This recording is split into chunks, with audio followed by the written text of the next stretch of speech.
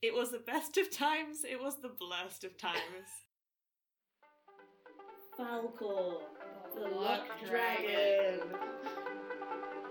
It was just orange juice and a raw egg. Who does that? It's meant to be whimsical.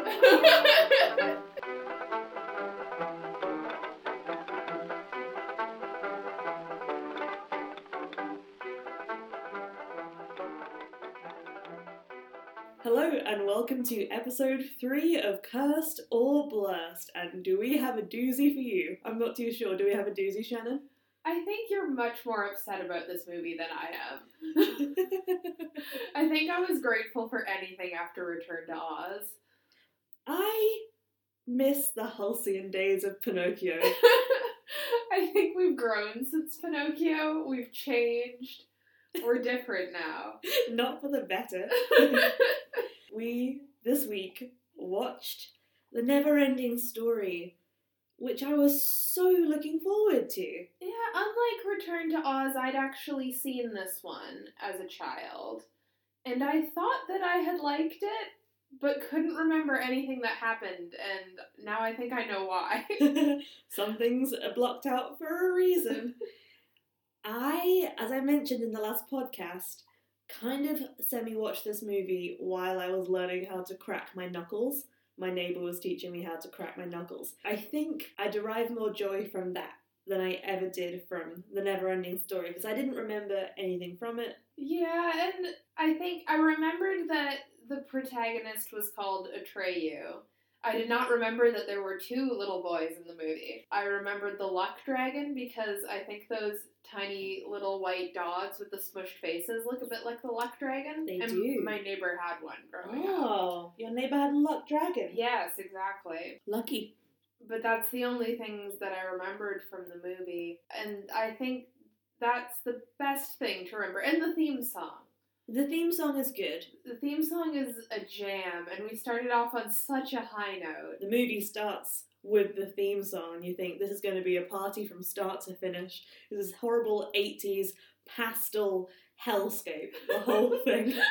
No, I think to be fair, the theme song is the most 80s thing. It's just synth pop. Like, it couldn't have prepared us better for how 80s that movie was. I'm glad time has progressed. I'm never usually that happy to be in the year of our Lord 2019.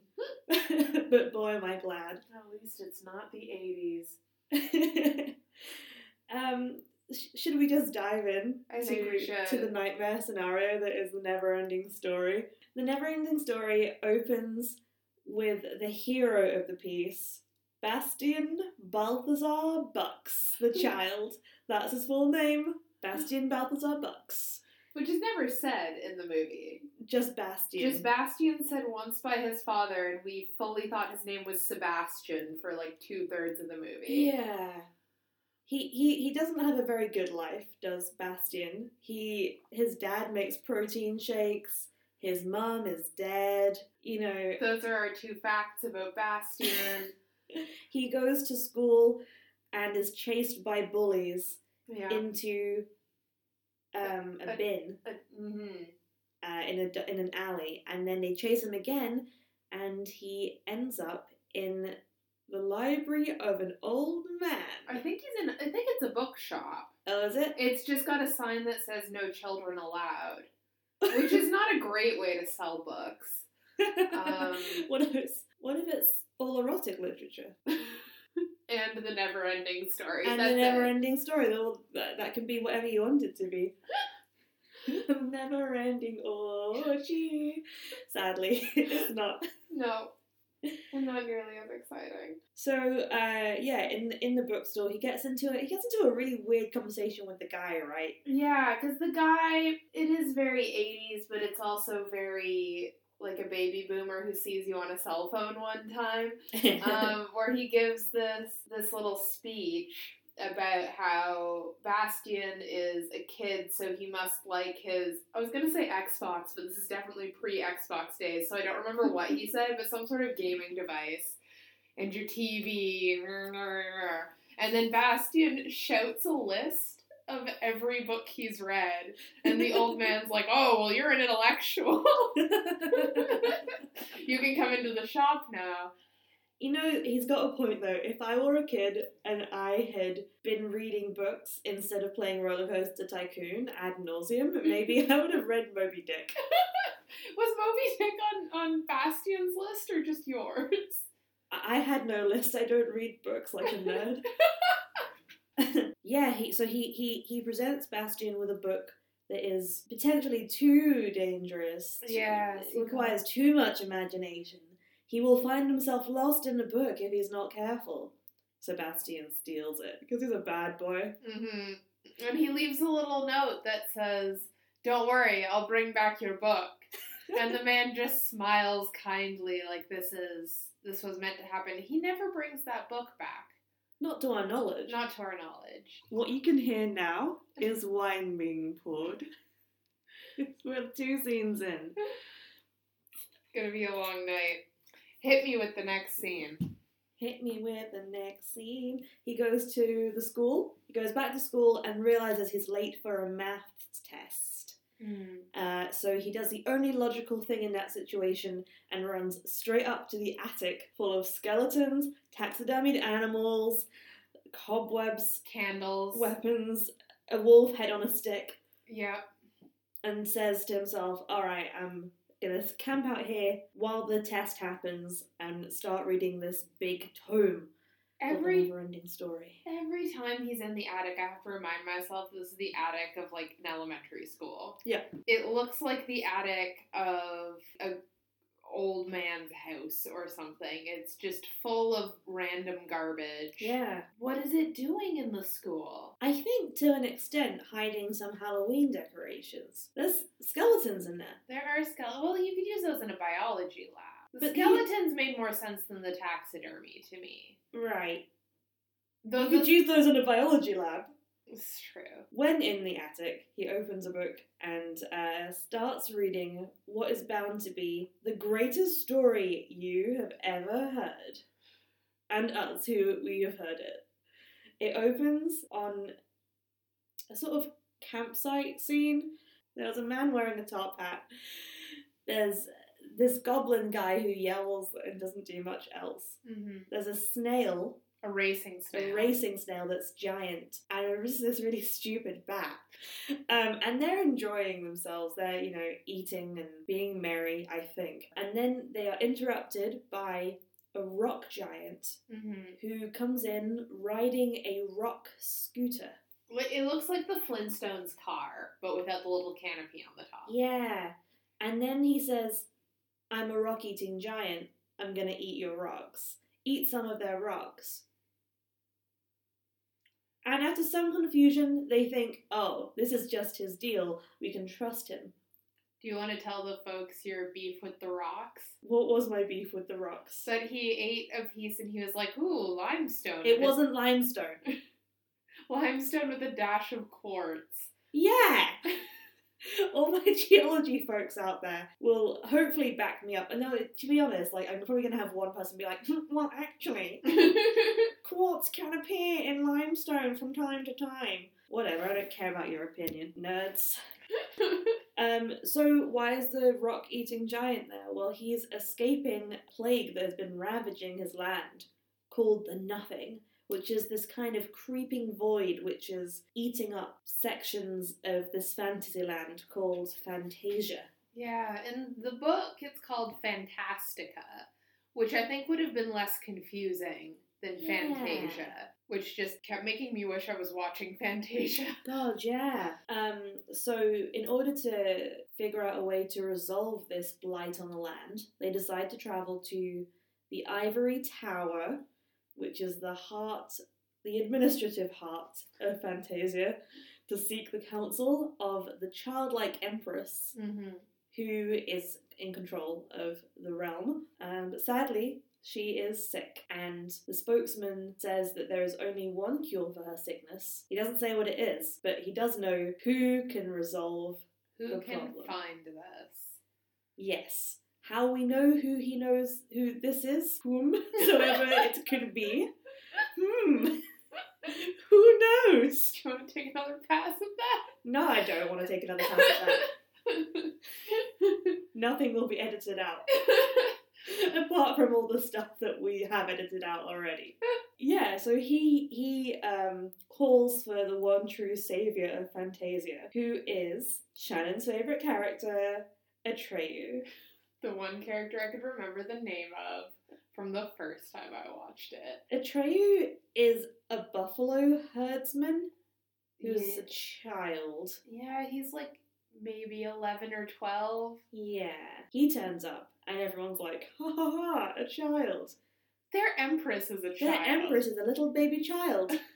Well, she's childlike. Yeah, maybe she's ageless, I don't know. Well, so might Atreyu be, and his noble steed, the horse, who has a name. What is the horse's? He shouts it a lot. Yeah, I don't remember. I don't know. We don't have to worry about that for too long. Spoilers ahead. So Atreyu sets off on a voyage to find the cure. I don't think he has a map. He doesn't know what he's looking for or what the cure is. But on his way, he sees a lot of scenery, mostly plains, Yeah. bit of jungle, bit of swamp. Meanwhile, we are told through Bastian's book that the Nothing has employed the services of Gamork the wolf. Is that his real name, Gamork? Yeah, we'll just call him Mark for the duration of the podcast because I cannot be asked. When we were watching the film, he said his name, and I already, at least one gin in, said, what did he say? And Elise said, Mark. Yeah, his name's Gamork.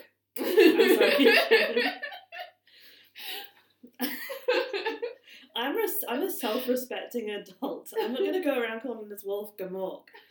So as this character is introduced in the real world, in the world of the school attic, the wolf head on a stick nearly falls upon Bastian and he screams. Because a wolf head on a stick is... okay, no school is complete without a wolf head on a stick. Really, like, did I even get an education? That's what I was wondering. Where was my wolf head? That was the punishment in my school. It's like, oh, you're naughty, you have to go and like stand in a supply cupboard with the wolf head on a stick and just think about your actions for a while. Unaware of the release of Gamark, Atreyu stumbles into the Swamp of Sadness, which is a really beautiful studio set. It is. It's just it looks like World War I no man's land. It does. It's quite grim, and it's covered in fog to disguise the fact that it's studio set. Though I think this is as good a point as any to point out that the production value in this movie is fantastic. Yes. The actual built sets and everything are... Do you want to hear a fun fact about this built set in a do second? Very much want to hear a fun fact. If you've watched The Neverending Story, you may have been traumatized by a scene where the horse succumbs to the sadness of the Swamp of Sadness and refuses to move away from the quicksand and starts to sink. Now, Atreyu seems to be yelling things to suggest that the horse could move if it wanted to, and that this is definitely a proxy for depression or something like that. This is where one of the main contenders for villain of the piece rears its ugly head, and it's depression. So to get the horse to sink, they actually built some moving levels underneath the mud. Mm-hmm. Like a sort of elevator thing that the horse moved down. There was an urban legend that the horse actually died during this section of filming. Oh my god. But the horse did not die in real life, but the actor playing Atreyu was kicked in the head by the horse Oh my during god, this scene. that's super dangerous. Nearly drowned on multiple occasions because of the moving levels in the swamp. That poor kid. Yeah, the horse was fine, but Atreyu and that will never recover. Jeez. So Atreyu's very sad because his horse is dead. And this is like a long scene. You have to spend so long watching this horse drown. And we've spent very little time with Atreyu or the horse at this point, so it is played like... It's played a bit like the bit in Lord of the Rings where Sam has to send the pony Bill home, but we've been with them for 2 solid hours at that point. Yeah. Here we've been with Atreyu and horse But we did share a very touching moment between Atreyu the horse and Bastian, who was reading about this. At one point, Atreyu says, "Oh, what's up, horse? Oh, are you hungry? Oh, let's get food, that's a good idea." In the real world, Bastian says, "No, that's a great idea," and takes a bite of his sandwich and then is like, "Wait, I need to ration this for the journey ahead." Alright, Bastian. It was, at that point, I was still holding out hope that the movie would be cute. Like, the bit with the rock giant put me off. I like a good rock giant as much as anyone, but it was very weird that he was both made of rock and eating rocks. Yes. Second week in a row, we've had that. Yeah, that's a good point. In Return to Oz, the Gnome King feeds Dorothy limestone cakes and molten silver.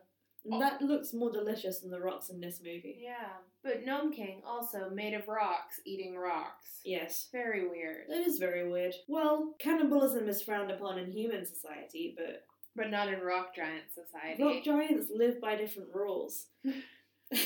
Okay, so Atreyu, horseless and sad, is stumbling through the swamp of sadness. But it's okay, because he finds a mystical being called Morla, the Ancient One, because of course that's her name. Yep. Morla is a giant turtle who, I don't know what her purpose is. I think he thinks that she will have the cure. I don't know how he knew to look for her. They just kind of said, "Go find the cure, Atreyu," and gave him no further instruction. They gave him a necklace. They gave him a necklace That's with all he needs. the little intertwined snakes on it, like on the cover of Bastian's book. It's all connected. Oh. Okay, so Morla says that she does not have the cure. If he wants the cure, he needs to go and find the Southern Oracle, but that is thousands of miles away in a different hemisphere, and it's not worth the effort. And he says, "You can't be so, downbeat, Morla. The world will end. You'll be, eaten by the nothing." And she says, "Oh, well, that's something at least." It's a weird encounter with the turtle. He spends a lot of it falling off of a tree. Like, she keeps sneezing and he's blown over into the mud. I feel for this child actor. Yeah. He's got more trials and tribulations to come in this film. More medical emergencies too, actually. Jesus. Oh, that poor kid. So it's okay. He is still resolved to find a cure, and just before dying of exhaustion is saved by the only character I could remember from the first time I watched this, Falkor, the luck dragon. Which, is one of those smushed-faced dogs, but elongated. And kind of, as you were mentioning, in the style of a Chinese dragon, but wrong. Yeah, I think I said this while we were watching the movie. The real villain in this movie is cultural appropriation. And second to that, depression. And second to that, it's depression. Any actual antagonist pales in comparison to those two things. They've, clearly tried to appropriate some, indigenous North American culture with what they did with Atreyu's character, but didn't really put much effort into it at all. No. And then with the Luck Dragon, they were, it was someone who had a Chinese illustration of a dragon described to them once. And then just freehand made a puppet. Yep. It's a big set piece, though, come to think of it. Yeah, an impressive set piece. Yeah. Despite the gross tongue thing it does. I missed that. What did it do? It's just, it sticks out its tongue and it's a puppet. Don't do that. Hey, I think we've established some things in the last 3 weeks, Shannon, which is that puppets are bad.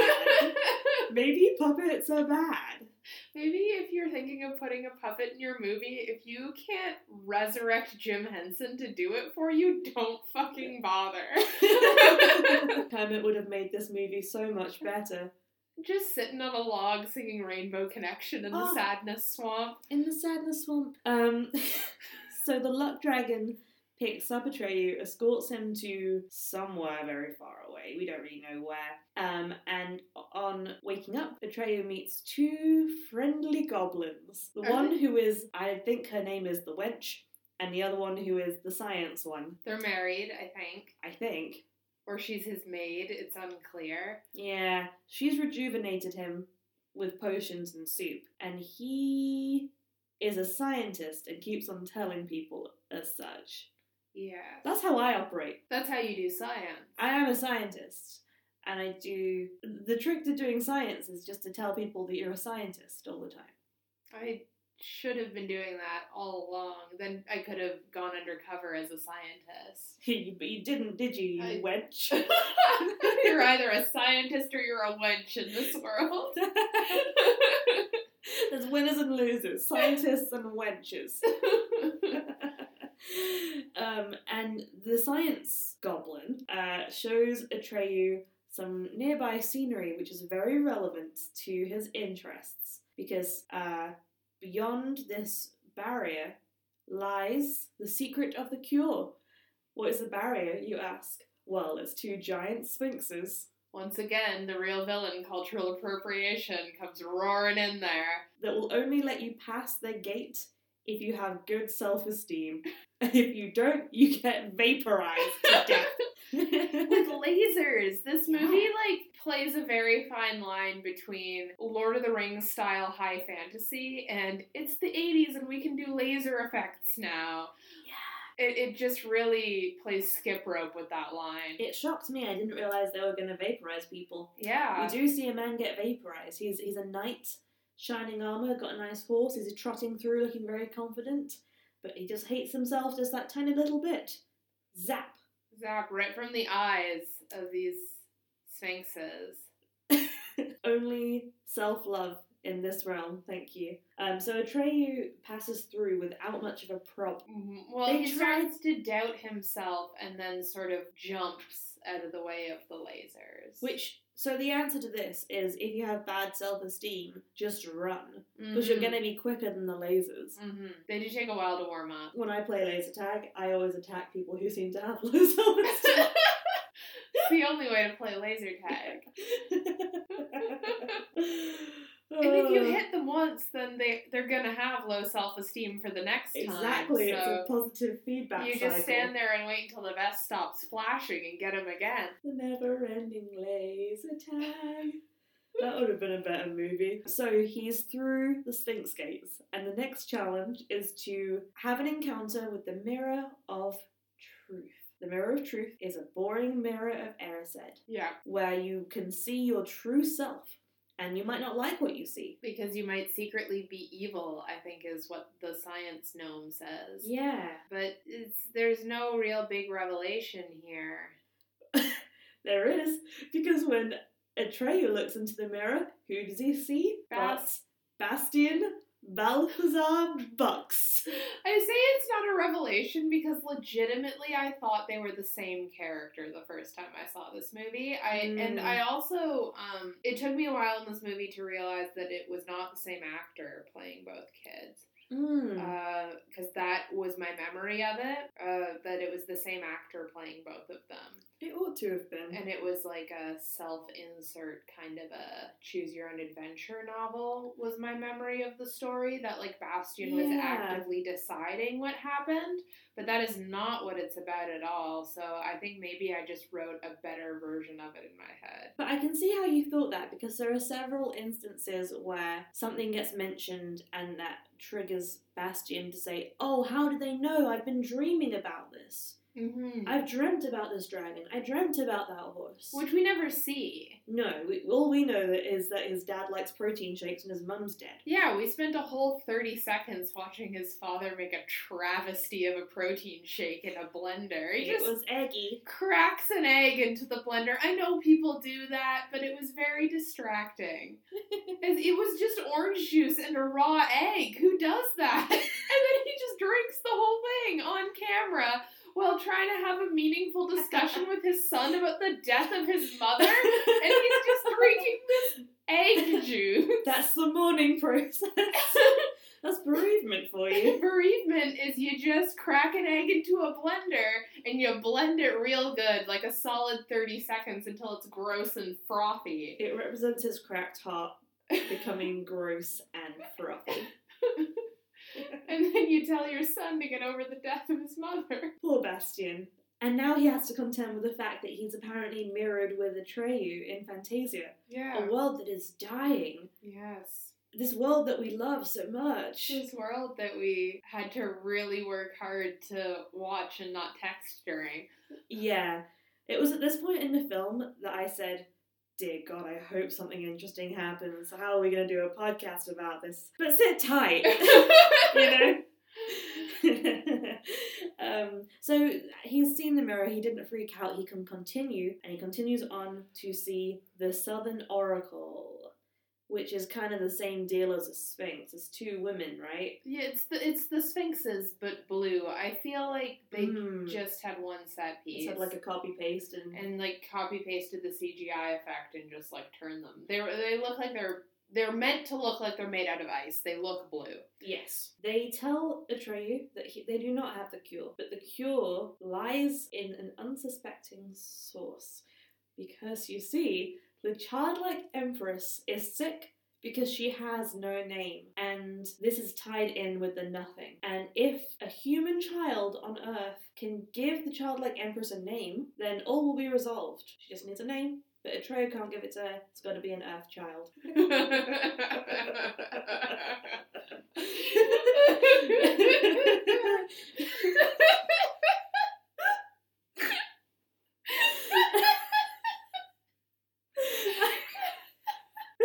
Let's just keep in this nonsensical laughter. I know why we're laughing. God, this movie was a nightmare.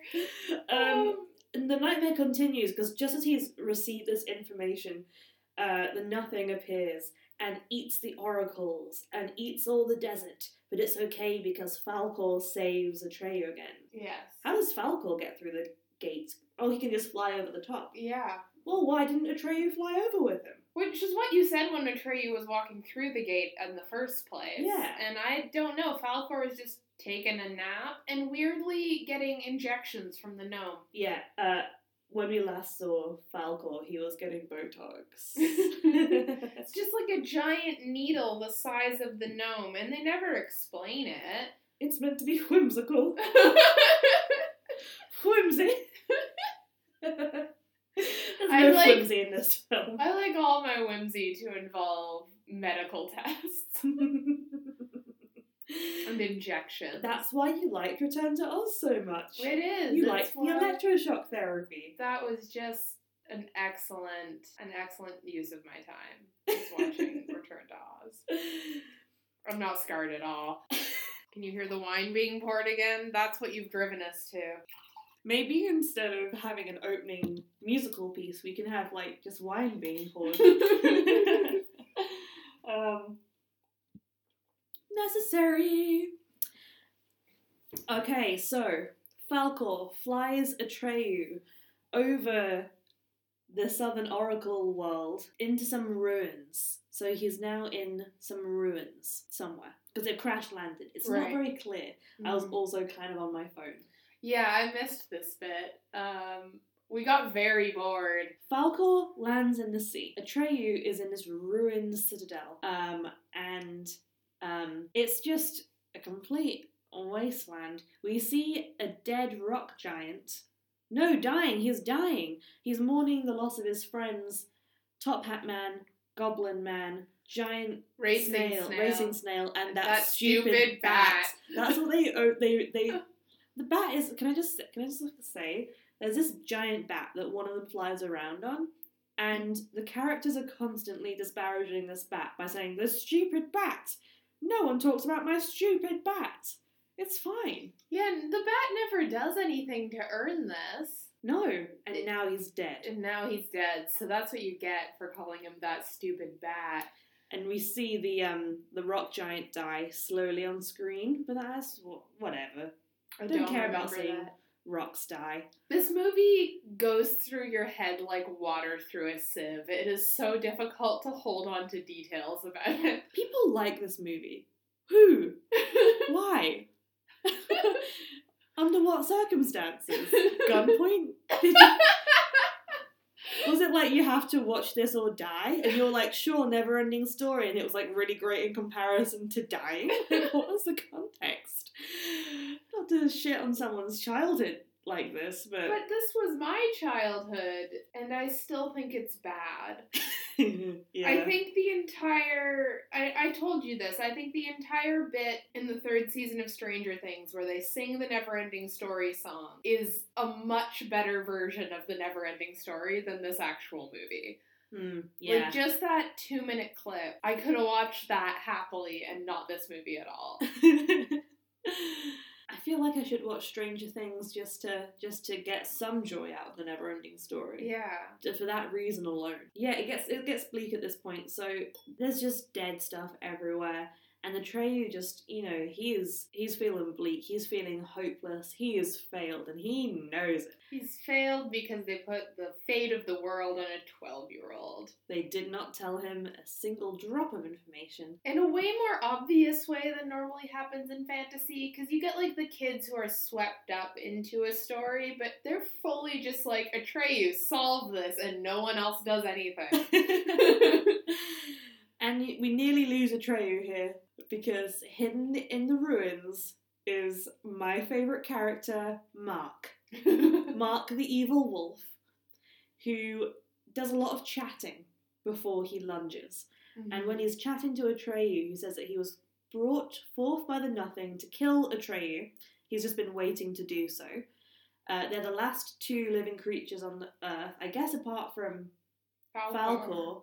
And that Fantasia was only being kept alive by human imagination. The whole realm was a product of human imagination. And now, because that's crumbling, it's being killed via the Nothing. This is about where I started to get very annoyed. And after that chit-chat, Mark lunges at Atreyu, and you think, this is going to be a big epic fight. But no, Atreyu instantly stabs him, but we don't see that. We just see a dead wolf on the floor with a knife through him. Dead puppet wolf. Dead puppet wolf. And again, if you're not Jim Henson, stop making puppets. This is the scene of the second medical emergency. Oh no, what happened? Atreyu nearly lost his eye. Oh my god. Getting lunged at by the wolf puppet. This poor child. He didn't deserve this. He didn't. He was just trying to be in a movie. They also tried to, as a gift, give him the horse, but they couldn't send it over the border of wherever they were sending it from. So the horse had to, go to a horse sanctuary, and this kid was promised a horse and he wasn't given one. I hate when I'm promised a horse and I'm not given one. Yeah. It's not fair. It's the worst. But yeah, he nearly lost an eye, so... Bad time but he did. all around. He was fine. He was absolutely A-okay. Also, Atreyu was meant to be green. The character was meant to be green. Did they just not have the budget for the body paint, or I don't know why they chose not to make him green. Meant to be green as in he's green in the book, or they were originally doing that in concept art for the film. Yeah, who the heck knows? I have some dirt on the book that I'll explain later. I am excited to hear the dirt on the book. I think that I've read it, but again, the plot just goes through your head like water. I have no idea. Yeah. This movie is a time and a half. Actually, I think it's only half a time. I shouldn't give it that much credit. I think I'm less traumatized by it than I was by Return to Oz, but I'm still not, loving it. No, I much preferred Return to Oz. Stuff happened in that. There were stakes. Return to Oz gave me nightmares. There were character dynamics. The Wheelers messed me up. This doesn't give... No, I don't have nightmares from this, but It was bland. It left me with a bad taste in my mouth because of this next section coming up. I'm pointing at my laptop, just so you know. I'm on edge. I'm accusatory by nature right now. You were so rattled. I was really rattled. Right, so after slaying poor Gamark, the Luck Dragon again picks up Atreyu and flies him into space. Outer space. This is one of those moments where they're like, we're high fantasy, but also lasers in space. Now, I don't know if they're travelling into space or that space is all that there is left, because they find the ivory tower still standing on a meteorite. And that makes me think, has the rest of the planet been gobbled up by the nothing? I think that's what Falcor says, because there's like rocks floating by them, and it's like the bits of the world of Fantasia, and then it's just the tower that's standing. Yes. I love that it's unironically called the Ivory Tower. I thought, as soon as they were like, the Ivory Tower, I thought, these are going to be the bad guys. And they're not. They're definitely not. The authority is large and in charge in a good way in this movie. They don't really do anything. They just send boys off on missions without much of a plan. Yeah. But he's now there. He's now returning to the childlike Empress, who is still alive. She is looking kind of sick. Mm-hmm. And he says, "I'm so sorry, childlike Empress. I failed you." And she says, "Not to worry. You haven't failed me yet, Atreyu." She doesn't sound like that. No, she doesn't. I'm gonna continue. Atreyu says, I couldn't find an Earth child. There's no way for me to pass beyond the bounds of Fantasia." And she says, "Oh, but there is." "You see, there's a human child boy currently reading the story of your adventure right now, Atreyu. He believes in you, and others are privy to his story too, and they're all willing us on, aren't they?" She means us. She's trying to drag us, the audience, into this. I get that in universe, Bastian is, emotionally connected to Atreyu and, has been dreaming a lot of the same things. He's invested. He's camping out in his school attic, which is stayed at overnight because he doesn't care what his dad thinks. His dad's too busy with his protein shakes or whatever. Yeah, but we never see his dad again after the first scene. The fact that she's doing a sort of like little wink to the camera and saying, "And others are privy to Bastian's story too." Listen, I don't want to be privy to Bastian's story. I'm watching this for a podcast. I think that was the type of line that was meant to play to like an audience full of children in the 80s and not to tipsy people in their mid-20s. Well, this sobered me up. I did not give my consent. Listen, I like audience participation. I like it. If I'm going to a pantomime or a stand-up thing, and if I'm sat in the right place, I know what's coming. I know I might get called upon. I don't mind that. I don't mind immersive theatre. We went to Midsummer Night's Dream walk around. It was a sort of like walk around immersive version of Midsummer Night's Dream, and I got married twice. I got married twice to members of the audience. I love that. I signed up for it. I paid money to do so. I paid for those weddings. And you knocked those weddings out of the park. I had a nice chat with Oberon. That was fun. Yeah. I generally hate audience participation. That Midsummer Night's Dream was very good, though. This is a production we saw in Vancouver, Canada, when we were doing our masters. Mm-hmm. And it was like in a park. Yeah, but you could walk into the park and you knew you were going to be talked to. Exactly. You're not. And just they gave you a little ribbon to wear. If you wore the ribbon, then you were A-okay with being called upon. Mm-hmm. If you were not wearing the ribbon, they would leave you alone. It was great. I was not wearing a ribbon when I was watching The Neverending Story. No, we were fully in our pajamas. That childlike Empress roped me into this terrible movie as if I cared about the fate of Fantasia. I say, let it be destroyed by the nothing. It's not worth it. There are so many other fantasy universes that are much better than this. Let's put our effort into clapping to save Tinkerbell. Yes.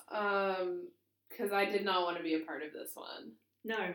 And just for people listening, I've been doing a lot of waving one arm around during this. She's incensed. I'm incensed.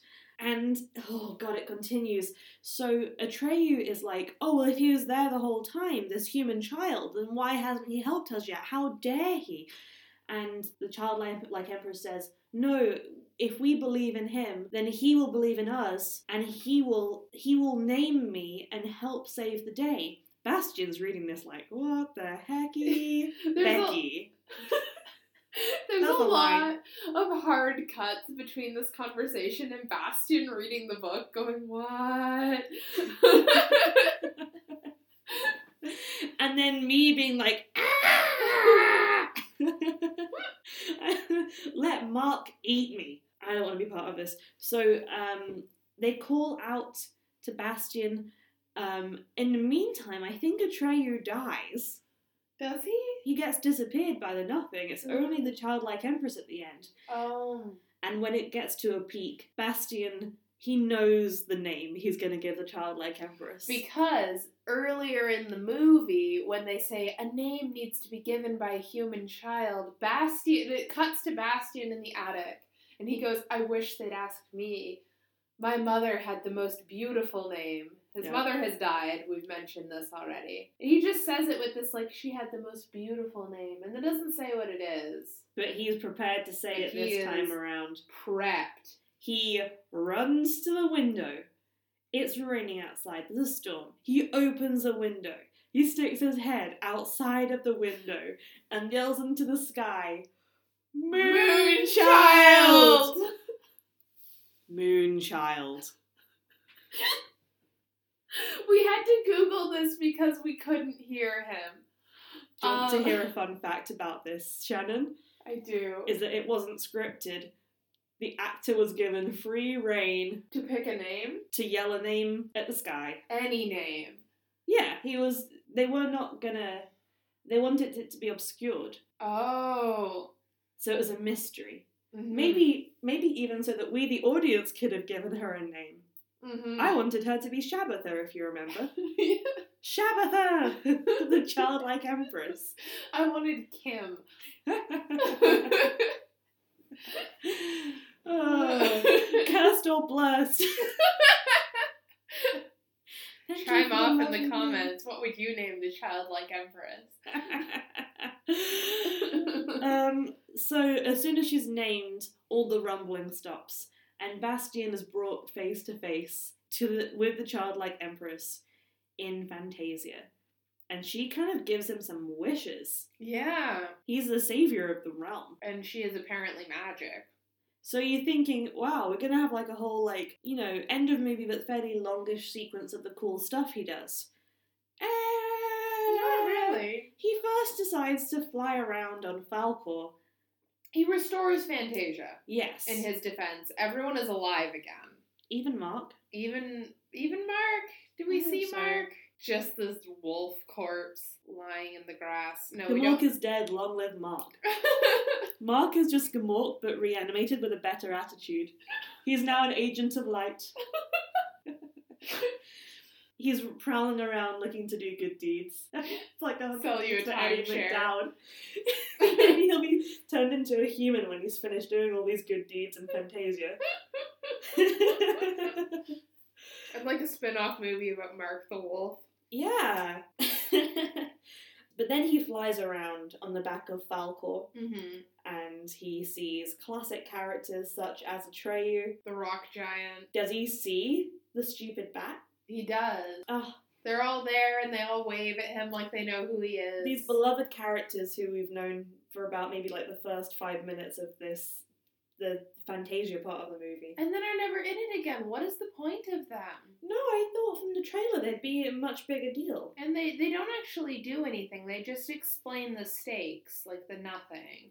Yeah. But that, like, as individuals are not implicated in the plot at all. Like, Atreyu No. never meets them. He doesn't. I don't think Atreyu gets any rewards for what he's done. No, well, his horse is back. His horse is back. That's it. Bastian gets all the rewards, and all he did was read a book in an attic. No remember his mum's Atreyu name. nearly drowned in a swamp. He nearly had his eye poked out by a wolf. He gets nothing. But the last thing that happens is that Bastian is allowed to fly Falkor back to Earth. Oh, yeah. And he's flying through the streets of the city, terrorizing local bullies, just Jump into the dumpster themselves. poetic justice. It's very poetic. That's kind of like, there's ramifications to bringing a dragon into a city. There is, yeah. But we never really stay to unpack that. Yep, and as we know that when you bring a dragon to a city with bad intentions, that's a war crime. I'm not gonna get into this again. We're not going to turn this into a Game of Thrones discourse podcast. Who the hell's talking about Game of Thrones? Just one of those other cities with dragon fire and war crimes. And then he says Dracarys, and the bullies are toast. We never get confirmation that Falcor the Luck Dragon breathes fire. Sadly, no. I bet he can. Probably. And that's it, that's the movie. And in the credits, they credit, all the characters that we see on screen. You know who doesn't get credited? Us, the audience. Didn't we have a role to play by being moral support by Bastian, whether we liked it or not? No, we did not. We did not like it. We did not want to be a part of it. Now, as incensed as I got by that whole section, by being brought in as an unwilling participant, and I was unwilling.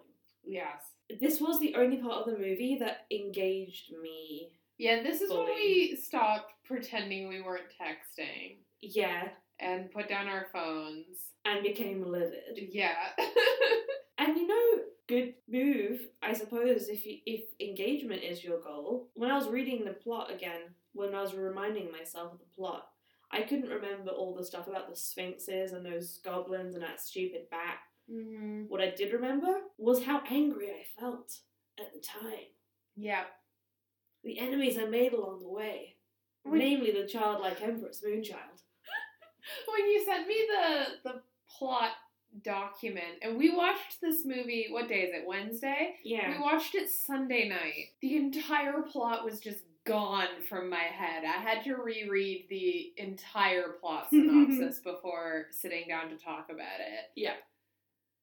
And I think it's because it is just so boring.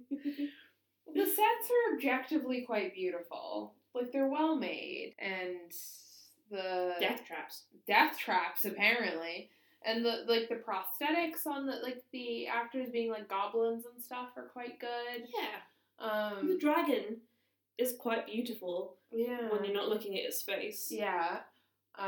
It does in some shots. It looks like a flying sperm.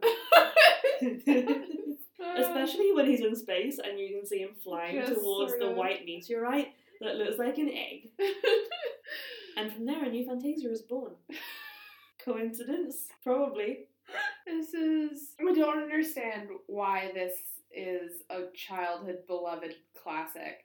I'm not as disturbed as I was by Return to Oz or Pinocchio even. Like, I miss the coherence and the simplicity of Pinocchio, but that was, like, insidiously disturbing. This was not really.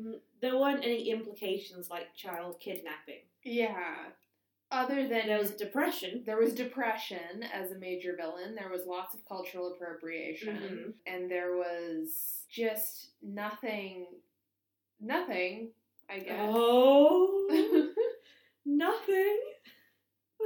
The true villain of the piece.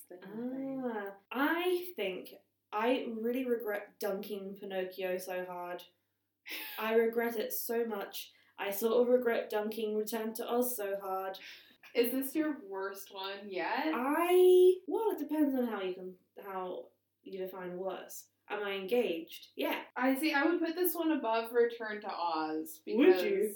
Return to Oz upset me on a visceral level. I was so upset watching Return to Oz. I don't think I'd put it above Pinocchio, though, which kept me, like, in it. I was very engaged by Pinocchio. Yeah. But also horrified. Pinocchio has characters you can get behind. Yeah.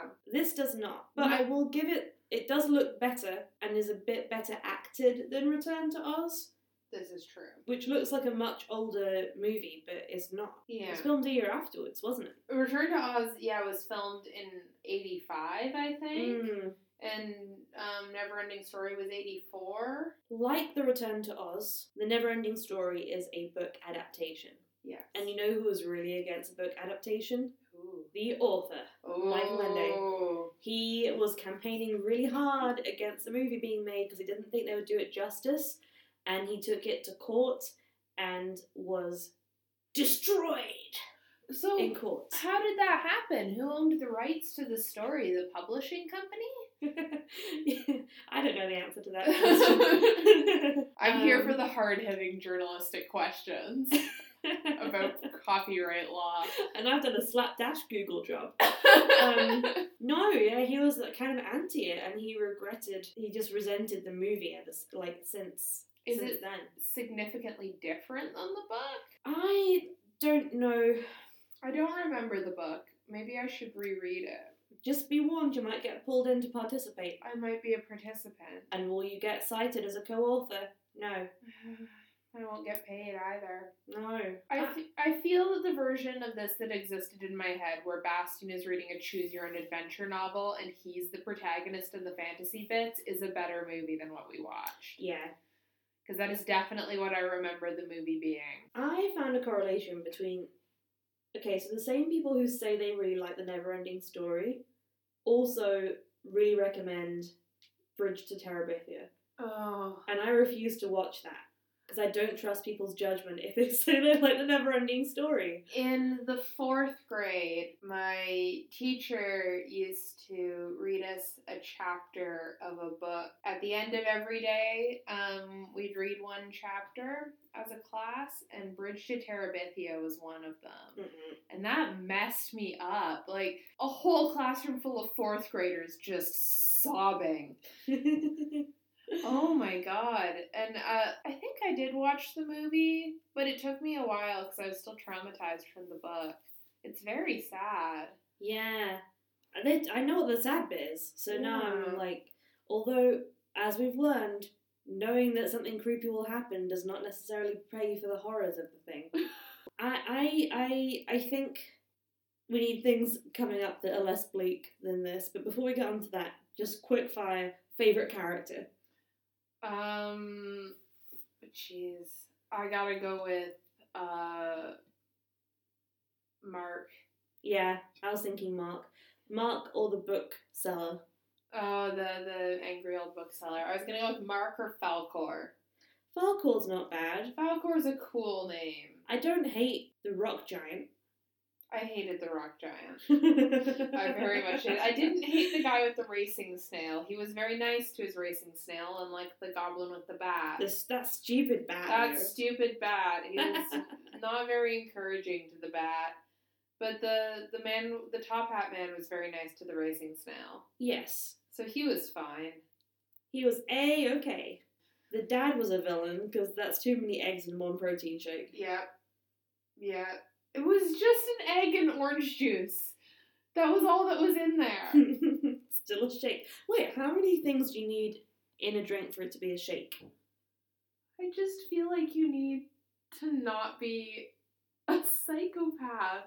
Like, why would you do that? Well, I've put a piece of fruit in there. Well, dear God, don't knock it some till you kale. I don't know. The more I think about it, the more I think we should maybe just try the egg and orange juice shake. What's good for breakfast? Orange juice, eggs. Combine the two. I've never drunk an egg. Me neither. Maybe it's time. Maybe it's time. No, I've had like an old fashioned that had the egg whites on the top. Well, I take it back. The dad is not a villain. He just cares about his bod. Cursed or blessed? That is the question. Shannon? I don't know, because it's not as insidious as the last two. It's just boring. So I don't know if it's earned a cursed for just being dull. But it did try to get us involved in it, which I did not like. And you liked even less. Well, here's the thing. I think it was quite clever. The other movies did not try to do psychological warfare with me. Pinocchio tried very hard, but it didn't. Because I was going to suggest the third category, which is missed. just nondescript. It's just like, the third category is a groan. But I feel like it's kind of cursed. And I want to give it the benefit of being cursed instead of just a groan, because I was engaged. It made me think about my role as a reader and consumer of narrative goods, and it made me vow never to engage in stories again. I hate stories now, because they might pull me in and I don't want anything to do with it. I think I'm going to call it cursed because I can't remember the plot. Mm-hmm. And that distresses me. Like, we've mentioned this before. I've done 2 literature degrees. Remembering the plot of stuff is what I do. And I cannot for the life of me remember what happens in this story. We've just talked about it for an hour. And I still could not give you a play-by-play of this movie. I watched it on Sunday. There was What happens? no charming elements whatsoever. Who liked this? I've said this at least 3 times in this podcast. Who and why? Please tell me if you did and why. I urge you to rewatch as an adult and reconsider. Because, like, is it just the song you like? Because that's fine. Just like the song. Just it's like a the jam. song. Don't like the movie. You know what I spent a lot of this movie thinking that I'd rather be watching? What? Space Jam. I do like Space Jam. Space Jam is fun. It's Yeah. engaging. I don't know why I'm bringing it up as a comparison because it's definitely not about the same thing. But I just thought, God, I'm just like craving Space Jam right now. Craving it. We're not watching Space Jam next episode because it's not a contender for Cursed or Blessed. It's I think. blessed. It's Space quite Jam blessed. is blessed. I do recommend watching something a little bit more lively though. So on that note, I'm thinking, well, a movie that I know very well and very much enjoy and love, And that I have not seen. and that I think some people dislike because of, I've heard people call it historically inappropriate. Things are going to get contentious next week. What are we watching? Elise? Shannon loves historical appropriateness. I did have a little freak out. We had to pause Return to Oz because I had a meltdown about the timeline of electroshock therapy versus the year the movie was set in. I only get marginally annoyed about Limestone. So I'm really curious to see what Shannon thinks of this next movie, which is, of course, Anastasia. I'm very much looking forward to this. I've never seen Anastasia. I didn't watch it as a kid. I vaguely know what it's about, but I don't know the plot, so this is going to be fresh eyes for me. I've given Shannon the instructions to research the history of the Romanov family and do nothing else. Do not touch the plot of Anastasia. I want you to come into this knowing what happened in real life. Cold hard truth. So I'm going to do some Russian history over the week, and then we're going to see how I feel about Anastasia. And she might love it. I love it. You love it. And by you, I mean the audience. Because I know we've hated all 3 of the movies we've watched, but I personally love to love things. Me too.